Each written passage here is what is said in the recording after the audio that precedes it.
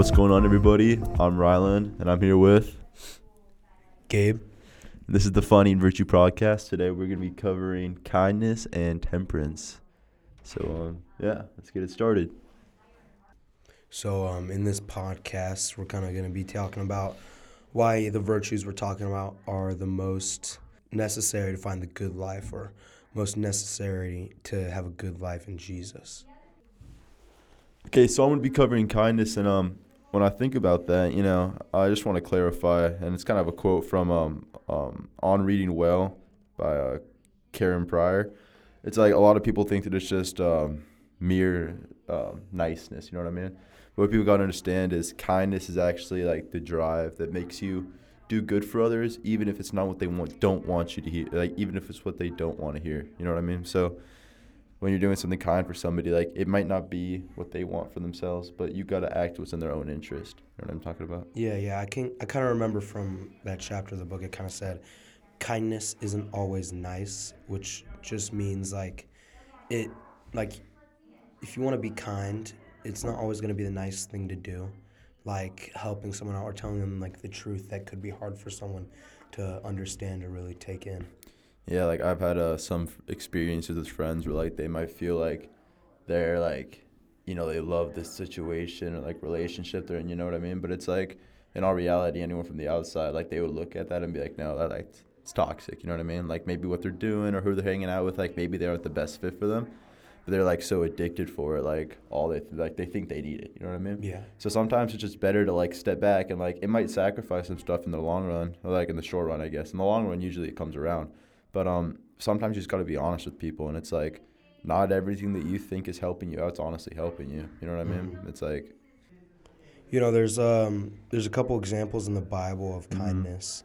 Like one that kind of came to mind when I thought of kindness was the Good Samaritan woman. Okay. She came up to Jesus at the watering hole, and she was kind of an outcast in her town, Yeah. And so she would come during the hottest time of the day when no one was ever at the watering hole, Mm-hmm. but Jesus just so happened to be there. And he kind of he talked to this woman who was a Samaritan, who they weren't really good friends, with Jews and everything. Yep. So she was really confused on why this Jewish man was kind of talking to her. Mm-hmm. And he just really showed her kindness when he showed her his love of how, he can give, like the scripture says, he gives living water, then you'll never run thirsty. And it just shows, how much Jesus cared for that woman, that he was able to explain to her that, committing her life to Christ was something that could really just change her life. Yeah, and people like, I get what you're saying, like with the Good Samaritan, like how she was honestly shocked, and like people have to realize that, like, and again, another quote from the book, but like kindness isn't natural to most of us. Like it's a virtue that's not really like talked about or taught in the right way. You know what I mean? Like usually like people focus on niceness, like, oh, always be nice, like some kindergarten stuff, but like in the real world, like the real virtue of kindness, like true to the definition, like no one's really taught that. You know what I mean? Like they don't there's not like a sit down talk in high school where people talk about it. Like most of the virtues and everything are pretty much dumped out, and that's why we're lucky in our period. You know what I mean? Yeah. Yeah, one of the best ways I like to think about kindness is like in a family. You know what I mean? Because like a family, like especially when you're growing up, they'll punish you and all that. You know what I mean? Like it's all because they love you, though. Like they don't want you to give in to bad habits and other stuff. Like they want you to end up good in life. They want you to end up in the good life. You know what I mean? You got the prompt we're talking about. Yeah. But in the book even it states again in On Reading Well by Karen Pryor on page 209, it states, kindness must include all the varieties of ways that family members show love for one another through the entire range of circumstances, conditions, and situations they find themselves in. So pretty much what I just said, exactly how a family would act, like you're going to love each other, you're going to punish each other, like you guys are going to have like a quote unquote love-hate relationship. Obviously you guys just love each other, but like sometimes love and like kindness will almost come across as being mean, because like you need, especially early on in the early stages, you really need to shape how the people you care about are growing up. You know what I mean? Like you have to you have to make sure they're not giving in to things that are bad for them. You just want the best for them in life. So you're going to maybe block out some stuff that they shouldn't have access to. You're going to pretty much just focus on all the good stuff, teach them all that, and then obviously with the bad stuff, just kind of knock it out of there. You know what I mean? And it kind of just ties back to that idea of kindness isn't always nice because, your family, they're going to do the kind things for you. They're going to tell you, oh, you shouldn't be in this relationship because it's toxic. Like your family, like you don't always think your family's nice to you, but they're always kind to you. Of course. In almost every situation. Yeah, like it's funny. Like sometimes I'll go back after like an argument with my mom or something. I'll be like, dude, she's so mean. Like, what is she talking about? You know what I mean? Mm-hmm. And then like maybe like 30 minutes later when I'm cooled off, I'll be like, yeah, okay, maybe I was in the wrong this time. You know what I mean? Yeah. It's like obviously like they're not always right. Like we can admit that now. But like it's like a lot of the times that I used to get mad at my mom or something, like when I was little, it's like you just come back and you'd be like, okay, this makes sense now. Like now I understand why she doesn't want me to play online, when I was like 11. Like at the time, like when I was a kid, it's like, why? You know what I mean? Like what's the dangers? And now it's like you have all these people saying inappropriate things. Yeah, and it's like always... you just shouldn't have that. You should have that censorship as a kid. You shouldn't have access to any of that. And sorry, kind of going back, I kind of skipped over this earlier, but there's this quote from this book. It's called The People We Keep by Allison Larkin. And the quote that I like is, it's so weird the way that even the most ordinary looking people can hide things. And the reason I like this quote, and I think it ties in, is because like there's a huge emphasis on no matter like how small the deed of kindness you do, you know what I mean? Like it still means a lot to somebody. And that's the issue, is that like you're never gonna know what people are actually gonna go through, like what they're going through in life. Like I have a buddy right now who's going through a lot of stuff, and like I'm not even gonna lie, like sometimes like he's like, hey, like I need to spend the night at your house or something, and I'm just like, really? Like I got so much homework, you know what I mean? And he's kind of like he's definitely a hyper friend, you know what I mean? So like I know that I'm not gonna get the homework done one night or something, but it's just like even if it like might like affect me in some way, he's been my friend for day one, you know what I mean? I got to make sure he's taken care of, so I'm willing to sacrifice myself for him because I know that he's going through a lot, and right now he really needs the help, you know what I mean? Mm-hmm. I'm sure you have a situation like that where like you've had a friend who's going through something and like you might have to sacrifice something for yourself to help them out. Yeah, I mean, I feel like I've been in that situation too before where I've had to ask for help, and you don't really understand who your real friends are until you ask for help and they show you that kindness. Yeah. Oh yeah, I understand what you're saying. It's like also like just asking the help, like it really like people should take it almost as like people should take it almost as like a kind of like a signal that they like that friend cares about you, because it's not easy to reach out for help nowadays, you know what I mean? Yeah. Like people are so protected and all that, like they think so much of themselves. Everyone's so I don't want to say egotistical, because quite frankly everybody's not egotistical, you know what I mean? But like sometimes it's just like hard to open up, especially as a guy, you know what I mean?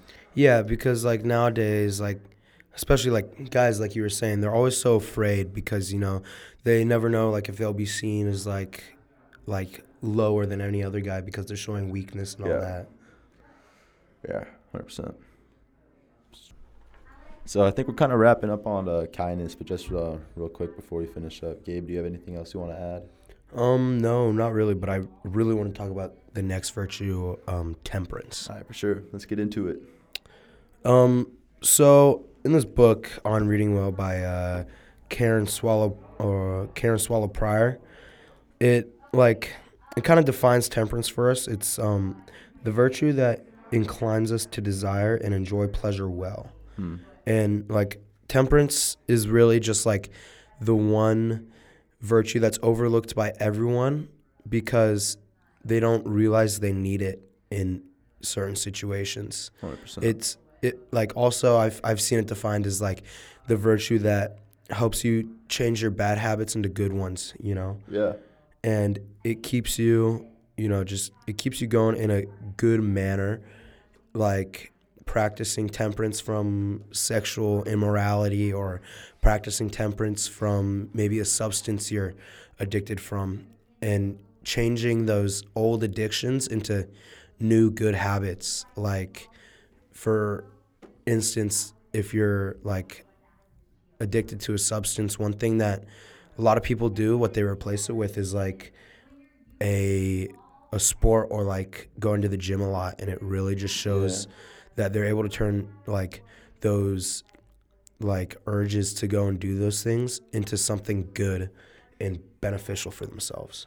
Yeah, and also like adding on, like I've seen a lot of people actually get off these substances by turning to religion, like say like God or something. Like I've seen people over not overnight, but maybe in like a span of like a month or so, like totally their whole personality has changed. Like yeah, they may have been like not like let's just say they didn't have a lot of temperance in their life. You know, like their morals weren't necessarily correct. You know, like they kind of feel like they're what I'm trying to say their intrusive thoughts were kind of pulling them around, you know, like it didn't seem like they had a lot of control in their life. And so when they turned to God, they started reading the gospel and all that. I've seen like total personality changes, like even when it comes to like smaller, minute things, like even just like swearing. Like, I've seen people go from like cursing like a sailor to like clean mouth in a month or so. Like it's difficult, dude. Like even like it's not like just temperance like refrain. Like dude, it becomes a habit where it just like comes out automatically. You know what I mean? And so just like refraining from that, it can be tough, dude. And there's so many ways to cope with it, but like no matter which way you choose, like there's definitely not like an easy path down it. You know, I really like about that whole thing how people practice temperance with religion, and it kind of really just applies to me because I remember beginning of this year I was on a church retreat, and it was kind of a spiritual experience for me because I had been addicted to nicotine for a couple of months at the time, and it continued after this trip, but it kind of just changed my life because there were other things in my life that I was addicted to that kind of just stopped from there on out after that, and like kind of just replaced those old addictions with the new habits I had with reading my Bible in the morning, listening to like Christian podcasts or listening to worship music in the car. And it changed my life for the better in a way.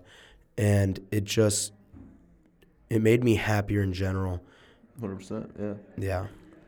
I feel like a vessel of kindness in a way could be guiding your friends and helping them practice temperance because you're just helping them from this old way of bad habits into this new way of good habits and good practices in their life.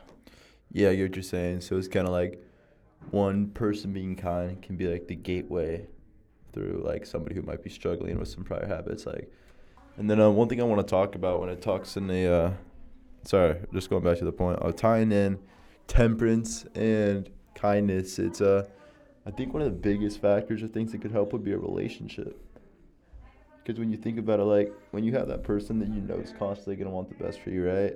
Like they won't let you slip up when you're trying to, like, kind of repent or stay away from a certain someone or something. You know, maybe it's an activity, maybe it's a person or whatever. But like that person, you know, relationships. It's like it's a complicated thing, especially when you're young. But like when you really get into like the meaningful side of them, you know, not just like the fake like middle school thing that people like to call a relationship.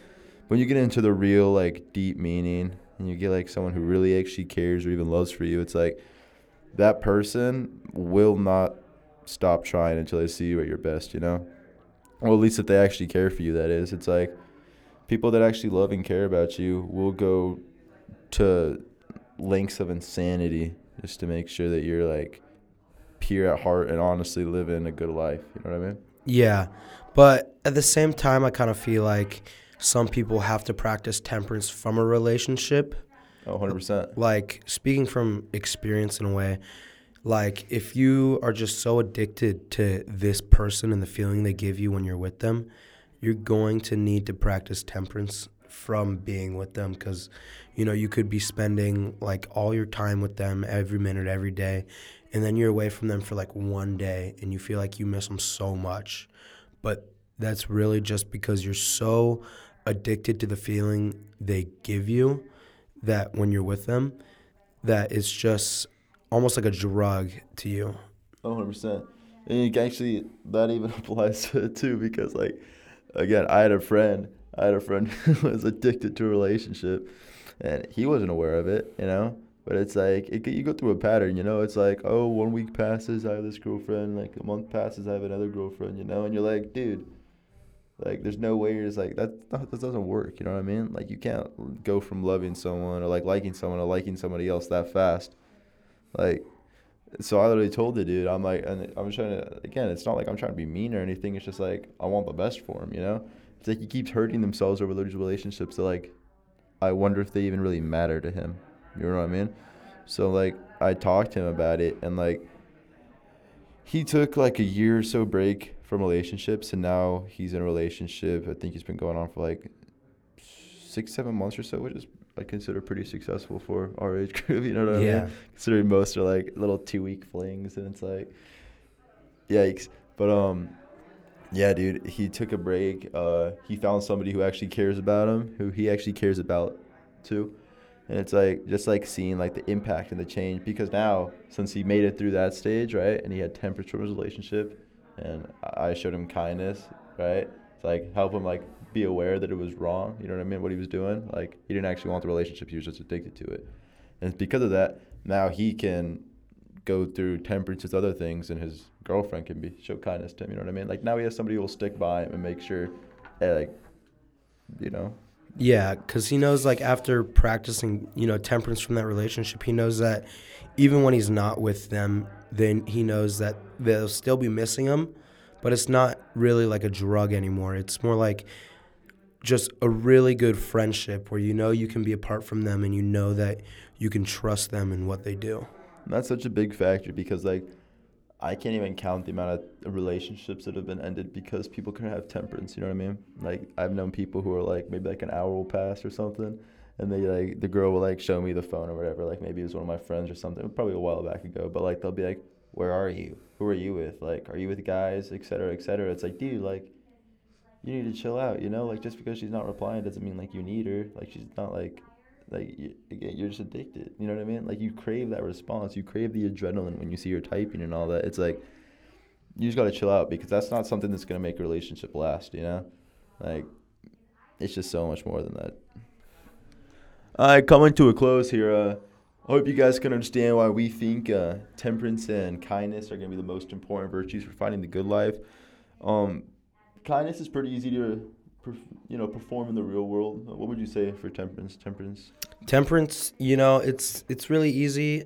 One major factor or kind of advice I would give you is find someone that you can depend on that can help you through your tough times when you're having withdrawals and things, you know? 100%. But if you guys have any questions on performing these virtues or anything, always feel free to hit us up. You know, we're walking around the campus and all that, so not too hard to find us. Yeah, that's going to wrap up our time. All you guys, have a great one. Say goodbye to finding virtue.